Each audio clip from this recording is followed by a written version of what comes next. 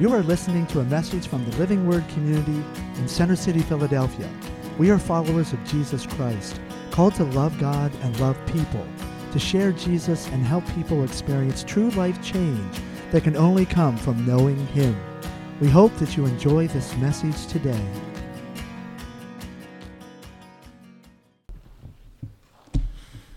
Thank you, Ted, for the introduction. Appreciate it, of course. Thank you, ladies, for that worship dance as well. Greatly appreciate that. It's good to be with you this morning, to be able to share the word of the Lord together. Many of you, like me, the last week have been reading the end of the book of Isaiah. If you were following our corporate reading program, we finished up Isaiah on Friday.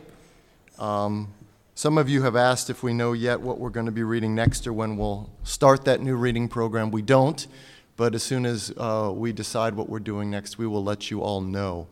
But where we are going to be this morning is we are going to be in Isaiah chapter 65.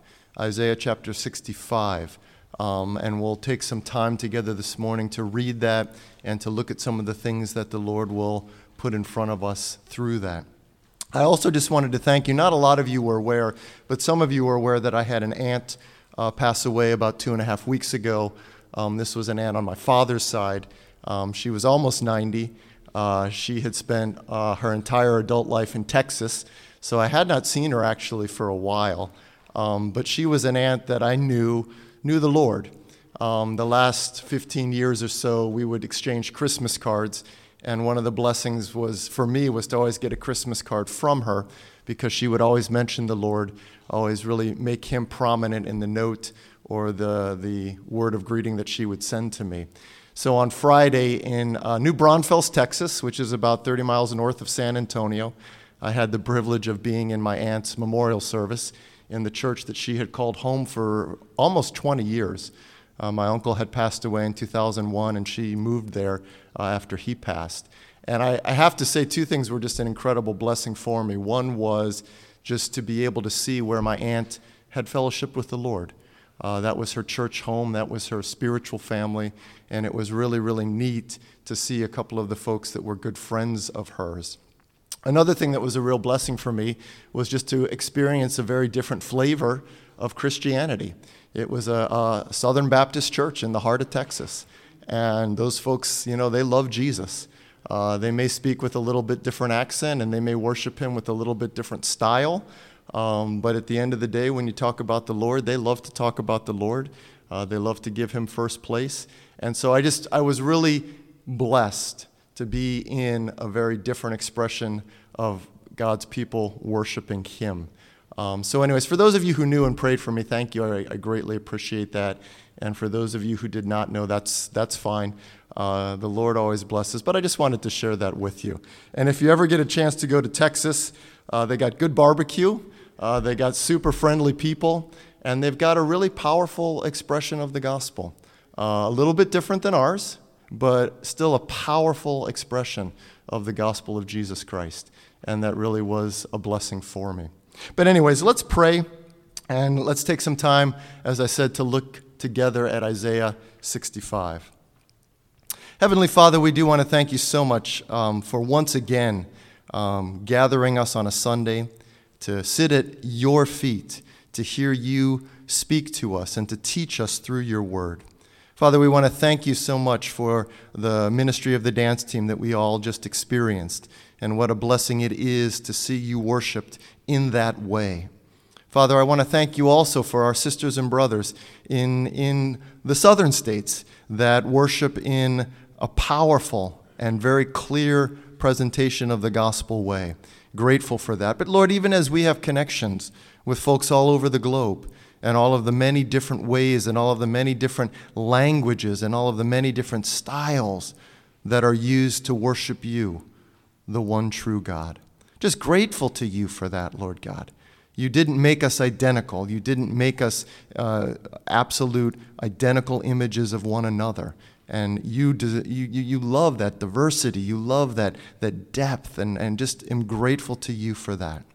But Father, I'm also grateful for this expression of the gospel that you've placed here in the heart of Philadelphia.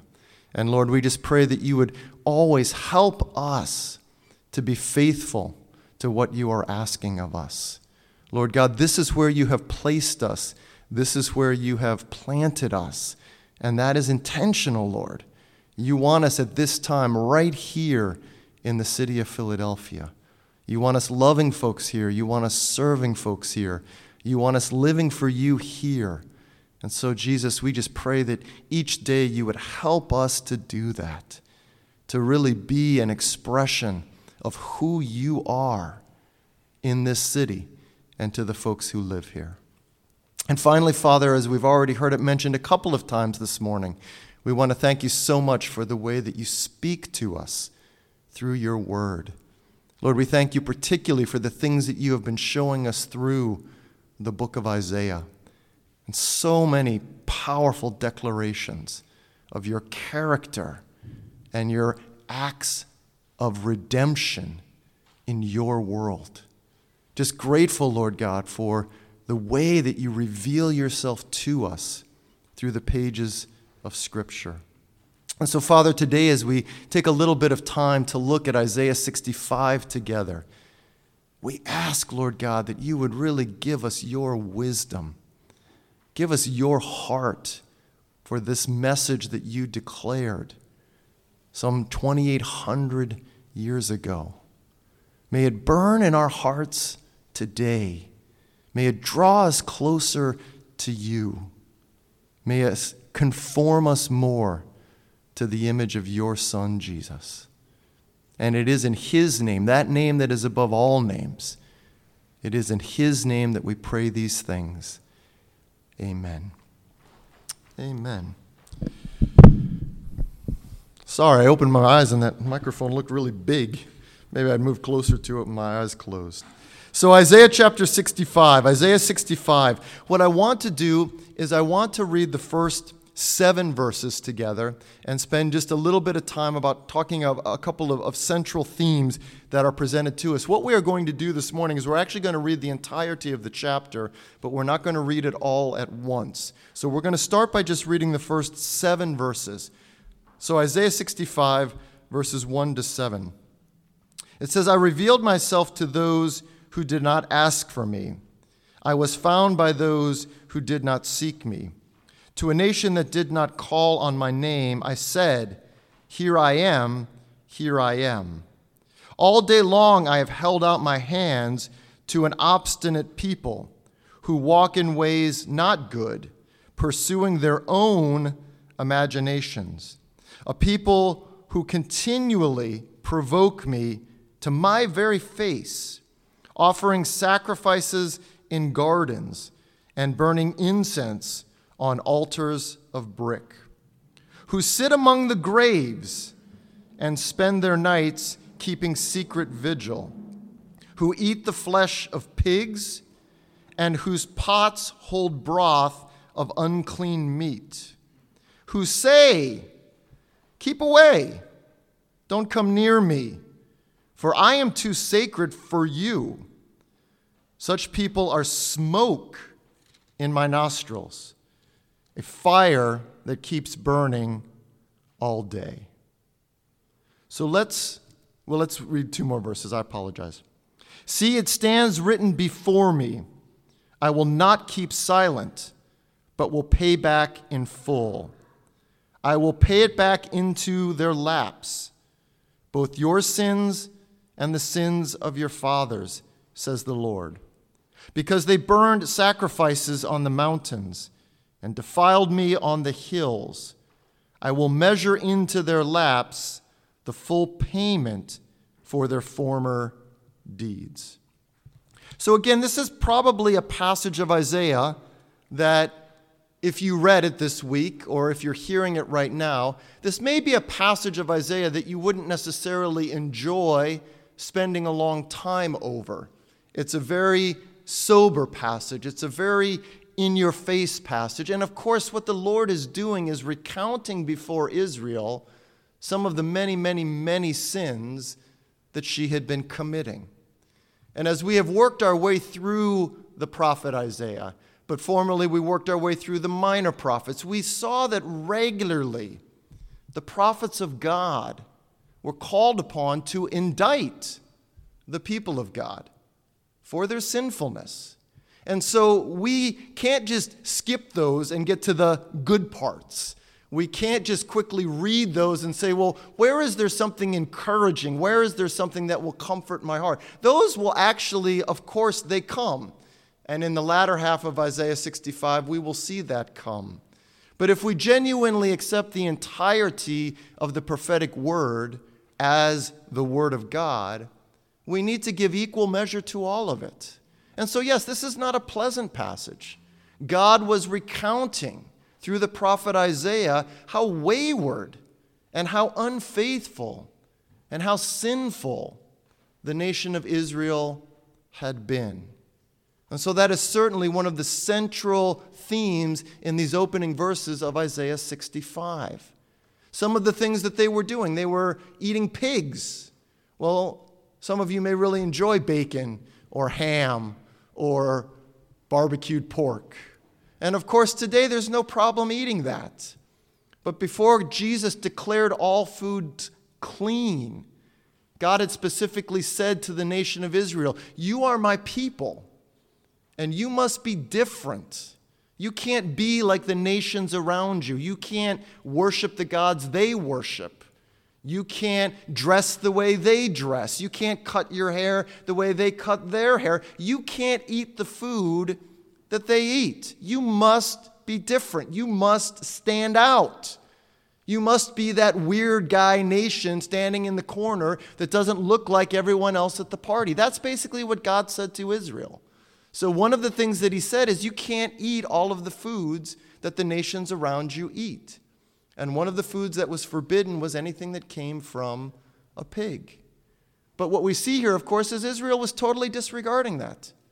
Israel was totally disregarding that and was shedding the blood of pigs and was eating the meat of unclean animals with absolute disregard for what the Lord had asked of them. And there's a powerful comparison the Lord makes. He says, "You are like smoke in my nostrils." You know, many of us can think of a time where we got too close to a campfire, or when we're standing at an open fire and the wind shifts and that smoke blows in our face and we get that smoke in our nostrils. It's such an incredibly unpleasant feeling. And it's a feeling that we usually try to recoil from and stand in a direction that's not downwind from the fire. What a devastating declaration the Lord makes by declaring, "That's what you've become to me, Israel. You have become like smoke in my nostrils." And so we see here that Israel, over the course of hundreds of years, had allowed herself to come to a place where she was disregarding the Lord. And she was disregarding what the Lord was asking of her. And one of the ministries of the prophet in the Old Testament, folks like Isaiah or Jeremiah or the others, was to indict the people of God in hopes that they would repent, in hopes that they would return. Because there would have been some who would have heard these opening verses of Isaiah 65, and the conviction of the Lord would have come upon them. Certainly not all, but more than likely some. Some would have been reminded of their sinfulness. Some would have been reminded of their waywardness.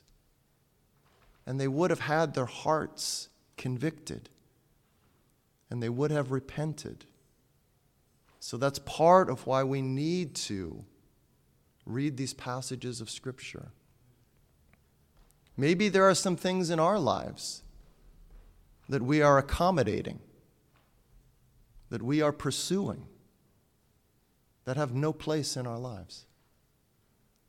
Maybe, in fact, why we read over a passage of Scripture like this so quickly is because we don't want to be convicted.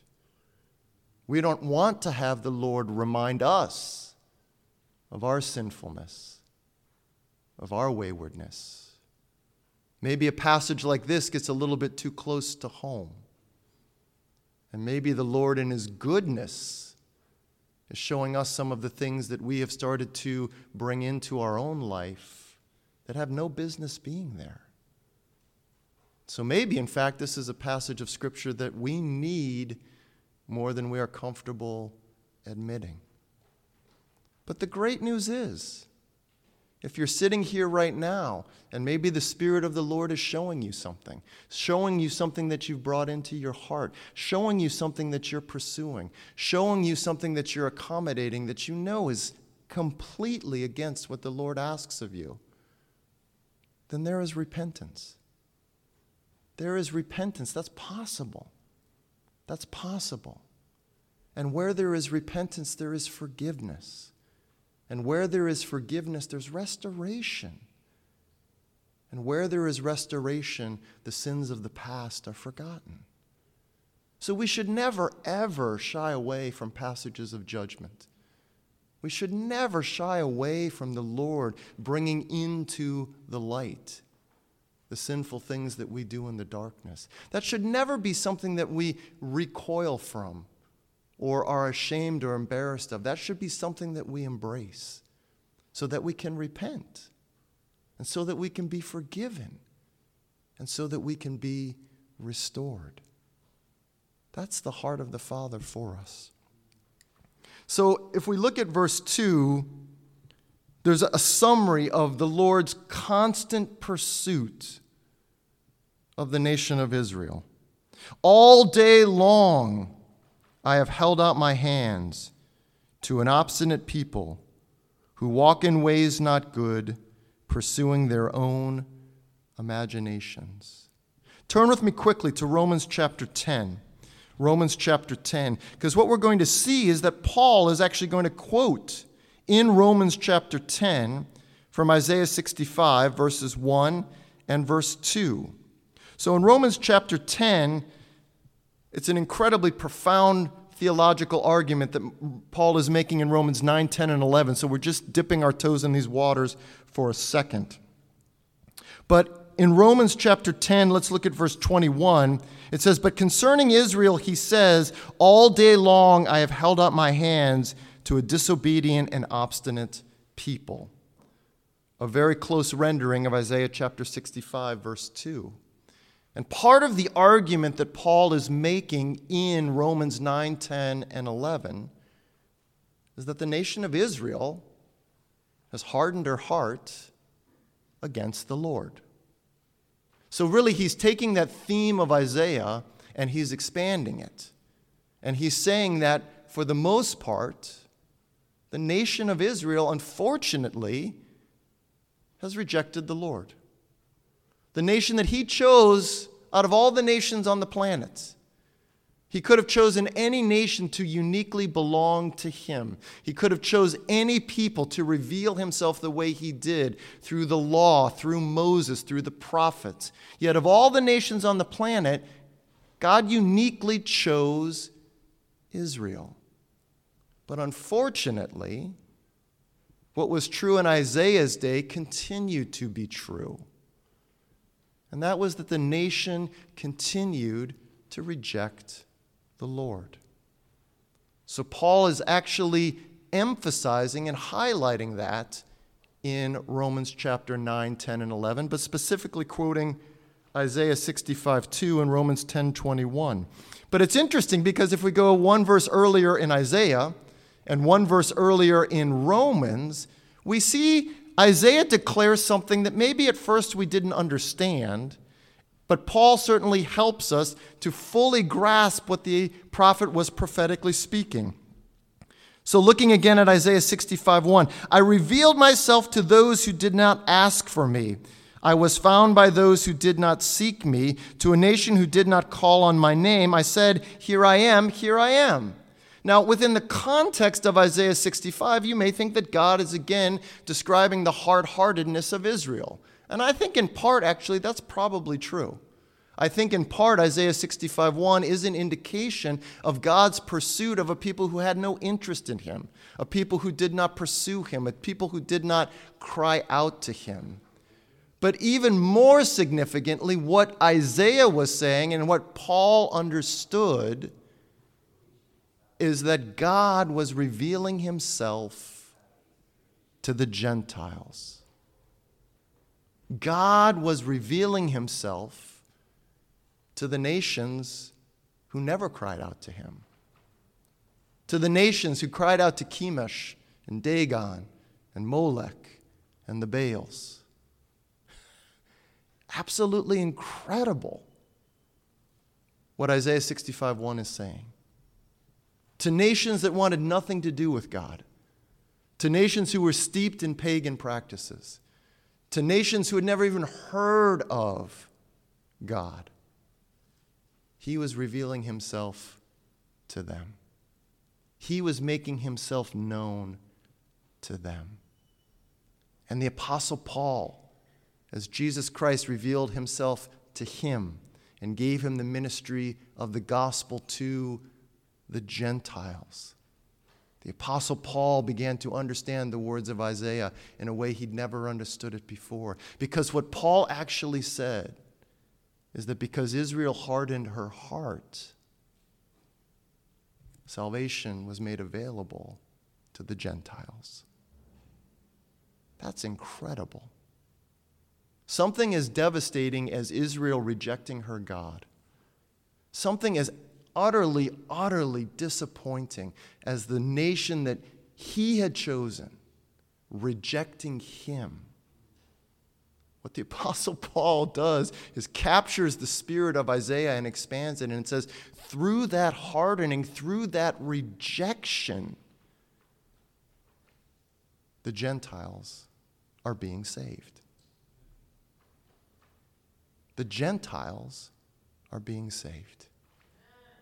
And so it reminds us that no matter how devastating a circumstance might be, no matter how discouraging a circumstance might be, God is able to redeem it.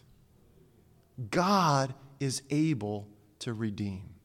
Because what Isaiah was saying and what the Apostle Paul was saying in Romans, that in part salvation came to the Gentiles because Israel rejected him. That's incredible. That's incredible. But most, if not all of us sitting here today are Gentiles. We have come to Christ not as direct descendants ethnically of Abraham. As the Apostle Paul says, we have been grafted in.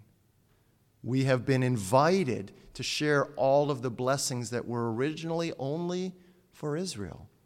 And in part that has come because Israel has rejected him. What an incredible principle. But again, it reminds us our God is able to redeem. Our God is able to bring life out of death. Our God is able to bring hope out of despair. Our God is able to bring good out of evil. This is who our God is. So whatever situation you're looking at, believe me, it's far less devastating than the nation of Israel rejecting the Lord. Not to say your circumstances are not devastating at times, they are. But on the scheme of devastation, the entire nation, for the most part, rejecting her God is far more devastating than any of the discouraging circumstances that I face. So if God is able to bring salvation to the Gentiles through his own people rejecting him, who knows what good he can bring out of your discouraging circumstance. But just sit back and watch. Just wait and see what your God will do, because this is what our God is capable of. Let's keep reading. So we left off at Isaiah 65:7, so let's pick it up in verse 8, and we are going to read through verse 15. 8 to 15. It says, "This is what the Lord says. As when juice is still found in a cluster of grapes, and men say, 'Don't destroy it. There is yet some good in it.' so will I do in behalf of my servants. I will not destroy them all. Now, as I continue to read this, those are the two words that I want you to listen for. My servants. My servants. Because the Lord is going to repeat that designation a few more times in this passage. So picking it up in verse 9. I will bring forth descendants from Jacob, and from Judah those who will possess my mountains. My chosen people will inherit them, and there will my servants live. Sharon will become a pasture for flocks, and the valley of Achor, resting place for herds, for my people who seek me. But as for you who forsake the Lord, and forget my holy mountain, who spread a table for fortune or some pagan deity, and fill bowls of mixed wine for destiny, another pagan deity, I will destine you for the sword, and you will all bend down for the slaughter. For I called, but you did not answer. I spoke, but you did not listen. You did evil in my sight and chose what displeases me. Therefore, this is what the sovereign Lord says. My servants will eat, but you will go hungry. My servants will drink, but you will go thirsty. My servants will rejoice, but you will be put to shame. My servants will sing out of the joy of their hearts, but you will cry out from anguish of heart and wail in brokenness of spirit. You will leave your name in my chosen ones as a curse. The sovereign Lord will put you to death, but to his servants he will give another name. So again, let's just take a couple minutes and unpack a little bit of what Isaiah puts in front of us. He starts with a metaphor. He said, you know what it's like? It's like a grapevine that has sort of a weak, sort of pathetic-looking cluster of grapes left, and it's probably time to burn the vines and prepare for the next season. It's probably time just to give up on whatever is remaining because there's no real harvest that's going to come from that. But then someone says, no, wait a second. There still is some life in a couple of those grapes. And it still may be that we can get some juice, get some wine out of those. So don't destroy the entire vineyard yet. And then in the second part of verse 8, we are introduced to this idea of my servants. And the Lord says, for the sake of my servants, I will not destroy all. For the sake of my servants, I will not destroy all. This may remind you of the conversation that Abraham had with the Lord when the Lord was telling him that he was going to destroy the cities of Sodom and Gomorrah because of their incredible sinfulness. And Abraham, remember, has this incredible back and forth with the Lord. Lord, for the sake of 50, will you not spare the city? For the sake of 45, will you not spare the city? And Abraham keeps getting bolder, and the Lord keeps saying, yes, of course. For the sake of 45, for the sake of 30, even for the sake of 10, I will not destroy the city. And what Abraham understood is that oftentimes the people of God, the people who are trying to live righteously, the people who are trying to live for the Lord, they are a small percentage of the population. Oftentimes, if you read about this, as people discuss this theme, they use the word the remnant. The remnant. That small little bit of Israel that always remained true to him. At times, it wasn't much. You may remember the story of Elijah, the prophet, winning an incredible display of God's power on Mount Carmel. And then in despair and depression, he runs and says, Lord, I'm the only one in the entire nation of Israel that doesn't bow the knee to Baal. And of course, the Lord deals with his wayward prophet, and the Lord deals with the depression of his wayward prophet. And then finally at the end, he says, and oh yeah, Elijah, by the way, there's 7,000 who don't bow the knee to Baal.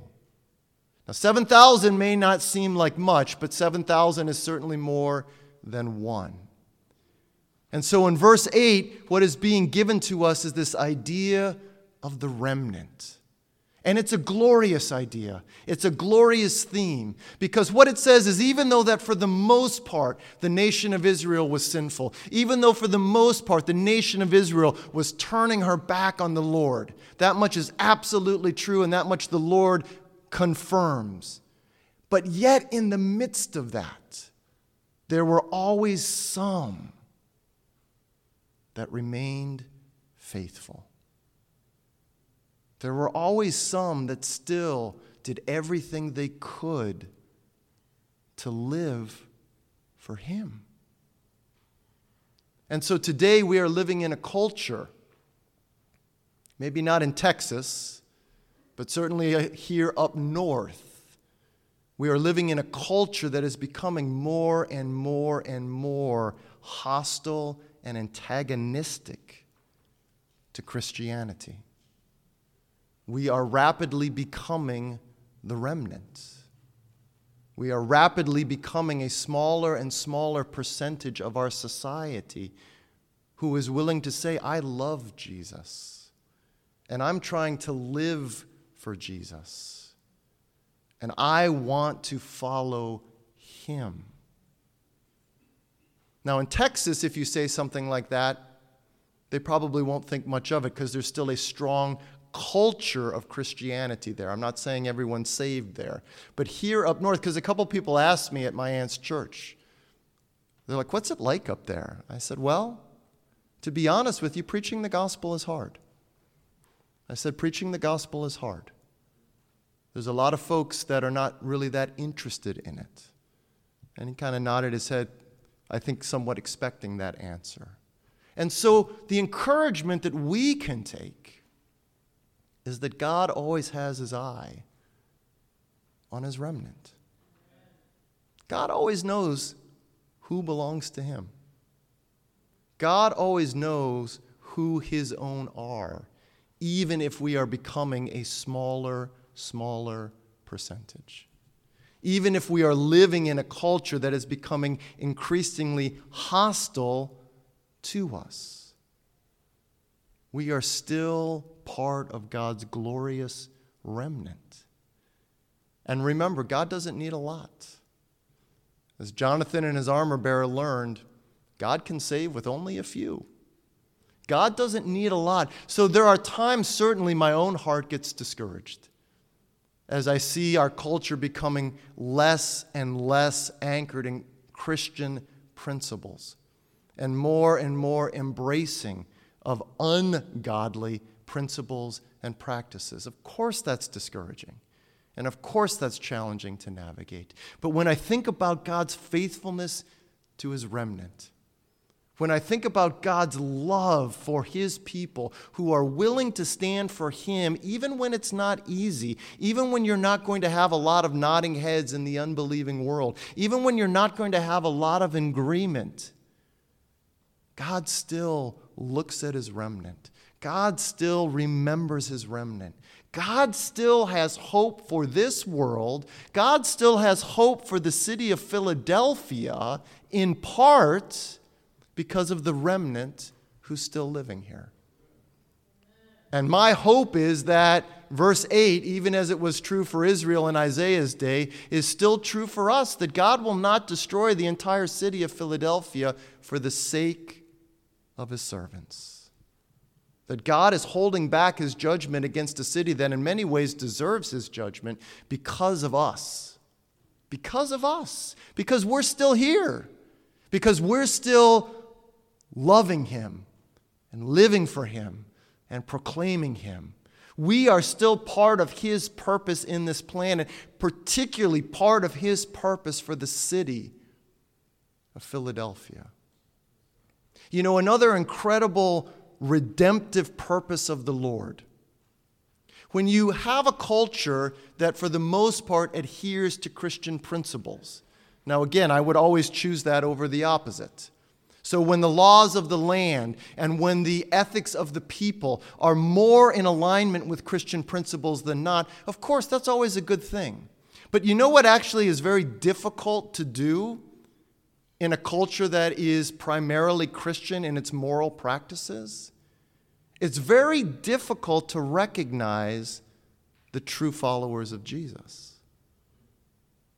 There were a lot of unbelievers at my aunt's memorial service that had no problem being at a Christian service, that had no problem with the pastor preaching a message of salvation through Jesus alone and those who reject Jesus going to hell. That's absolutely what the pastor preached at my aunt's memorial service. And a lot of unbelievers had no problem hearing that because that's, to some extent, that's the culture of Texas. It's still a culture that is okay with Christian principles. But what's hard to discern in that type of setting is who really is standing up for Jesus. So as the culture moves and as the situation darkens, you know what happens? You know what good redemptive purpose God brings from that? It's so much easier to see the true followers of Jesus. The Apostle Paul says we shine like stars in the midst of a perverted and corrupt generation. Well, if we were to step outside right now and look up to the sky, you know, the stars are still there. The stars are still there. I see Paul nodding his head. Paul's a science guy. He could probably find a way to show us that the stars are still there even on a bright sunny day. They're still there. But in the middle of a bright sunny day, you can't see them. You see, the stars don't actually shine and stand out until it gets dark. Now, I would never choose for a culture to become dark. And I don't think the Lord would ever choose for a culture to become dark and move away and practice and principle and common held morality from the truths of Scripture. But one of the glorious redemptive things that happens when that takes place is the true followers of Jesus can now be seen. You see, each one of us has an opportunity to shine for Jesus in Philadelphia right now, even more so because we're living in a culture that's becoming hostile to Him. There's fewer and fewer people that are bold enough to say, I'm a follower of Jesus. There's fewer and fewer people who are willing to say, I'm trying to give my life for Jesus. I'm trying to do what He would expect me to do. All of a sudden now, we are standing out like beautiful, radiant, glorious stars on a dark, dark night. One of God's redemptive purposes. So there is a remnant. There was a remnant in Israel. There was a remnant in Paul's days. There is a remnant today. And you are part of that remnant. And through us, the remnant, God gives hope to a city like Philadelphia. Through the remnant, through those faithful who are trying so hard to stand for Jesus in this place, God gives hope to this city. As long as you and I are still breathing, as long as there is still someone here who is willing to say, Jesus is my Lord, then a remnant remains, and there's hope for this city. We can't let go of that. We can't let go of that. But I told you one verse late. I apologize. I meant to tell you before I started reading 8. I told you between 8 and 9. Look at the many times that the Lord mentions my servants, my servants. And if we look at verses 8 to 15, we see that's a designation that's frequently used. In verse 9, he says, my servants will inhabit my holy mountain. My servants will live in my holy place. And then in 13 and 14, he said, my servants will eat, my servants will drink, my servants will rejoice from a glad heart, my servants will have joy. Look at the incredible, extravagant blessings that belong to those who are servants of the Lord. You know, oftentimes when we hear the word servant, it's a title that we would rather not take upon ourselves. We still sort of have that idea that, the servants are kind of like, I don't want to be a servant. But look at the glorious, glorious things that are promised to the servants of the Lord. Living in His holy place, enjoying the best that He has to offer, and having hearts of uncontainable joy and gladness. That's what is promised to the servants of the Lord.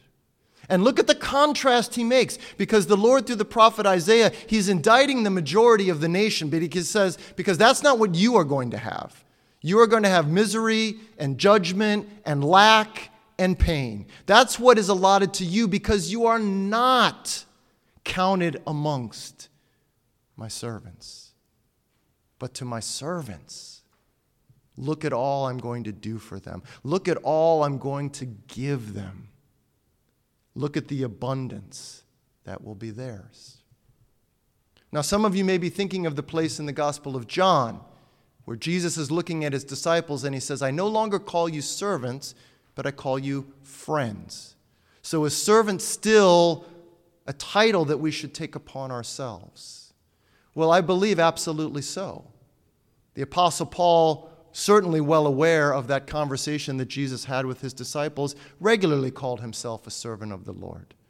Jesus' own brother James, the author of the book of James, unashamedly called himself a servant of the Lord.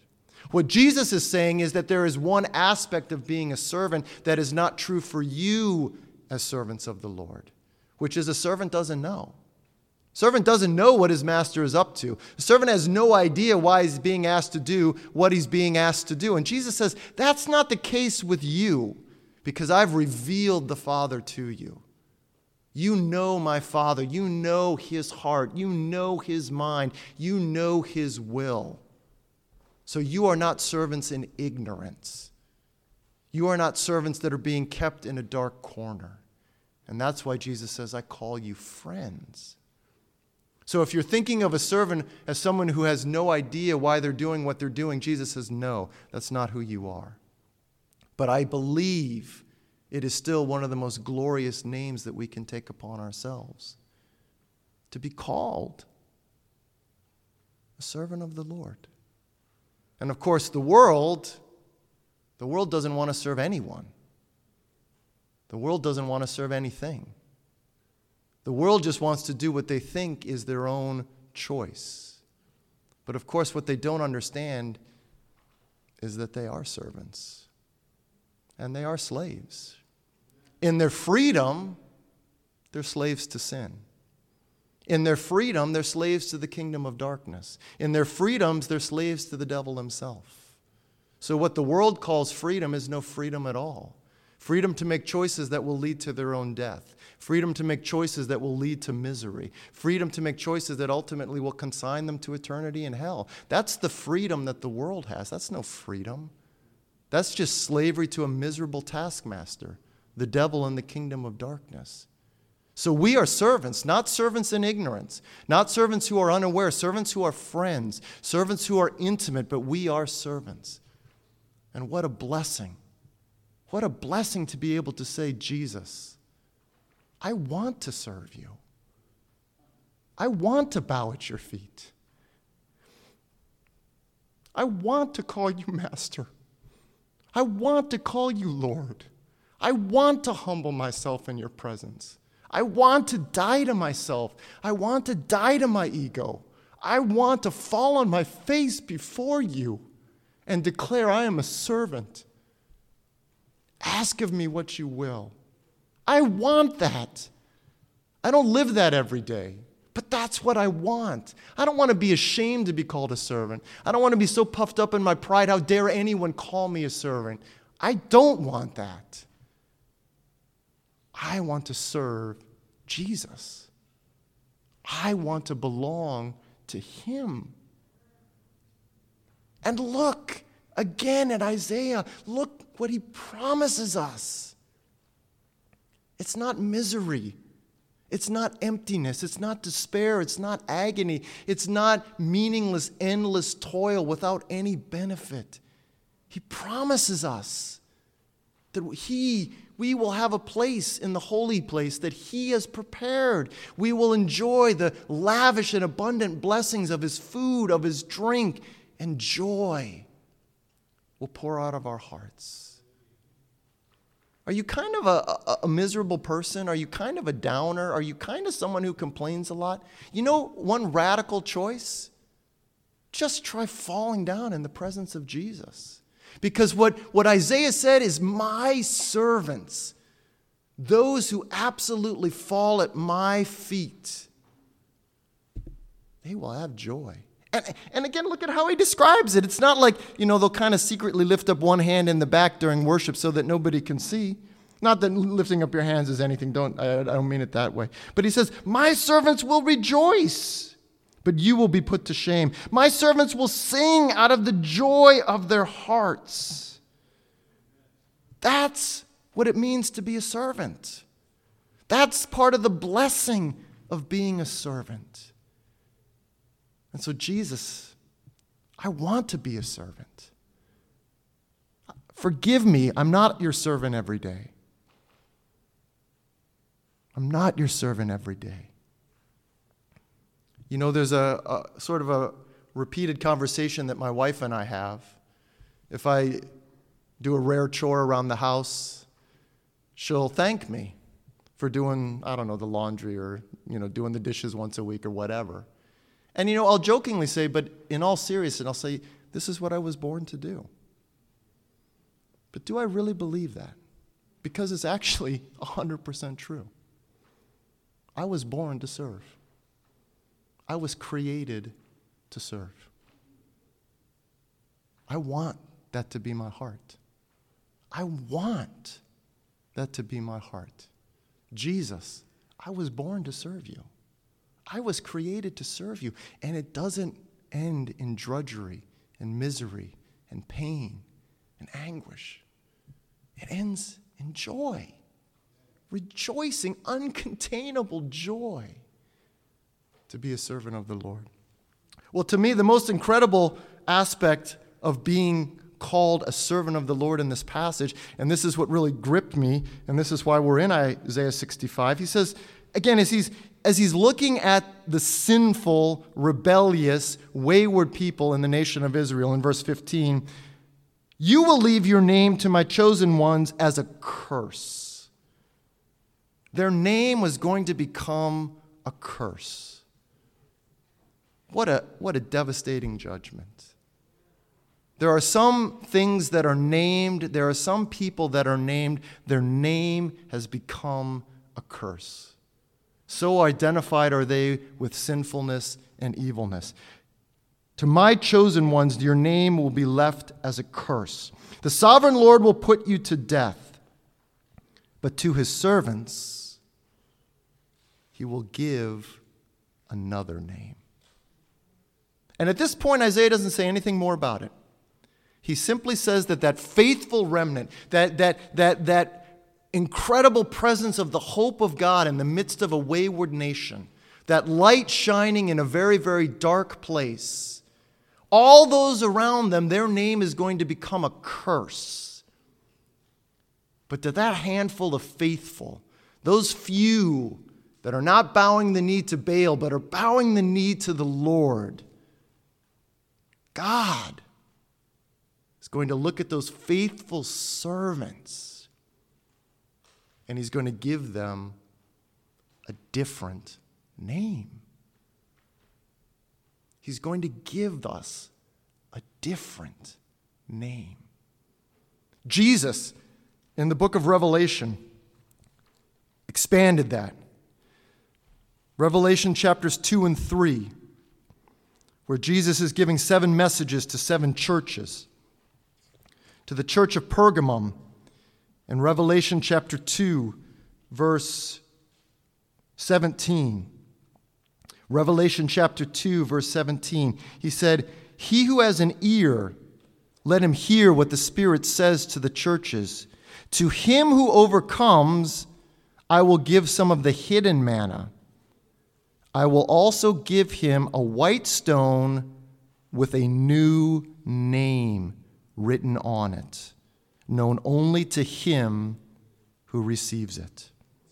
Jumping over to Revelation chapter 3, verse 12, Jesus' message to the church in Philadelphia. Him who overcomes, I will make a pillar in the temple of my God. Never again will he leave it. I will write on him the name of my God and the name of the city of my God, the new Jerusalem, which is coming down out of heaven from my God. And I will also write on him my new name. 3 names were promised to those who would remain faithful to Jesus. Jesus said, I will give you the name of my God. One of the most glorious names that we have been given is the name that identifies us as belonging to God. Your name declares that you are his. The name of the New Jerusalem, the name of the city of my God, Jesus says. The name that God gives you declares where you belong. You belong to him, and you belong in the perfect place that he has prepared for you. And then Jesus says, and you will have a new name. You have a new identity. You have a new calling. You have a new character. You have a new role that is only defined by who you are in Jesus Christ. Part of that role is being a son or daughter of the Father. Larry preached an amazing sermon on that a few weeks back.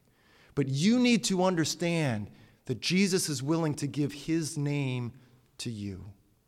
The name that declares you belong to him. The name that declares you have a place with him. The name that declares you are new in him. And the fact that God names us shows that he has relationship with us. He knows us. He loves us. He cares about us. But also that he has authority over us.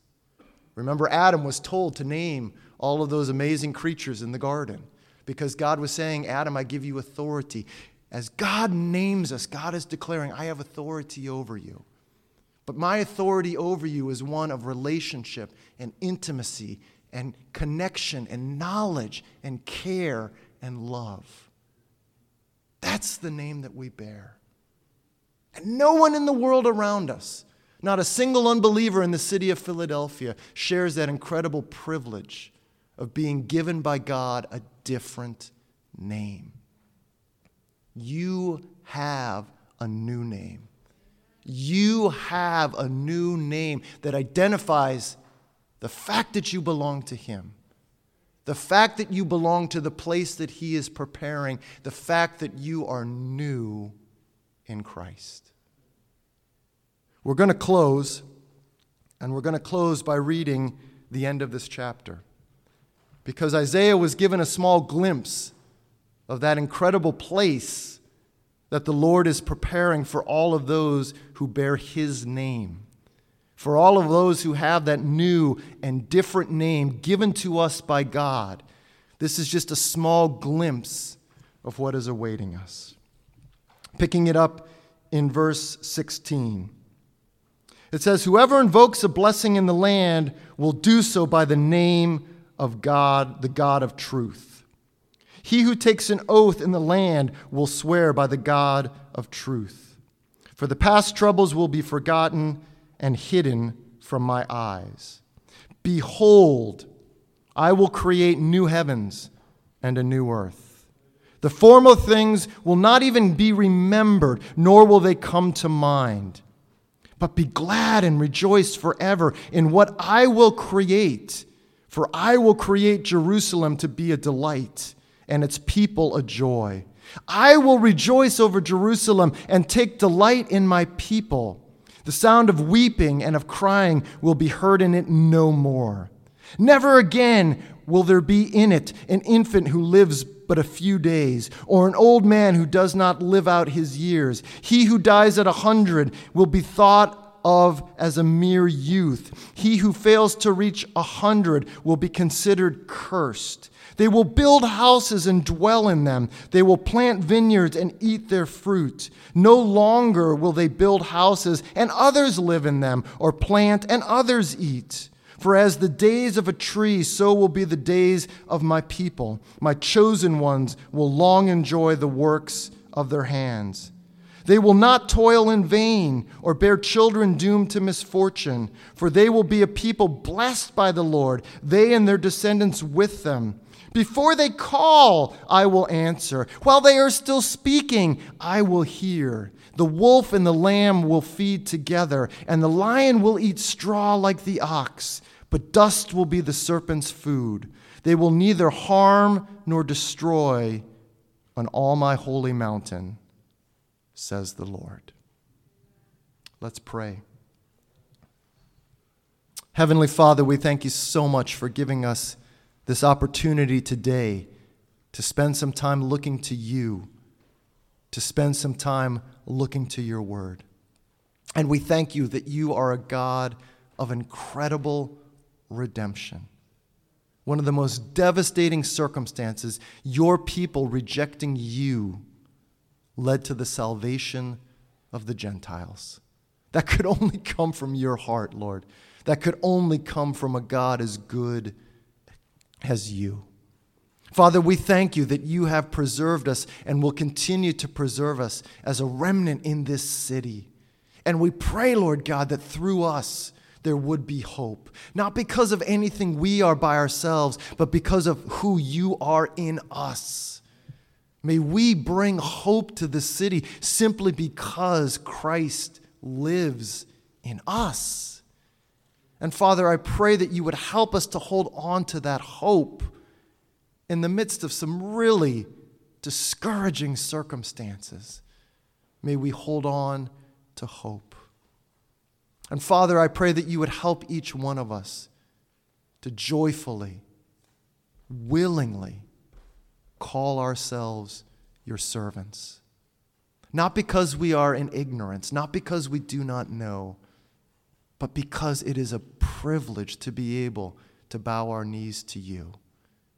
It is a privilege to be able to say, "Here I am, Lord, use me." And Lord, what you promise your servants is so incredibly extravagant and good. The abundance, the blessing, the joy that simply comes out of us because we willingly choose to serve you. Nothing in this world can dim or darken that. And so help us, Lord. Help us, Lord. And finally, Father, we thank you for the incredible picture that you gave to Isaiah of the new heavens and the new earth that you will bring. A place of perfection, a place where your glory fills all in all, a place where every tear is wiped away, where there is no sound of crying or mourning, where death will be no more. Jesus, come quickly and bring those new heavens and new earth. But until you do, Lord, may you find us, your servants, living faithfully for you. And Jesus, it is in your name, and it is for your glory alone that we pray these things. Amen.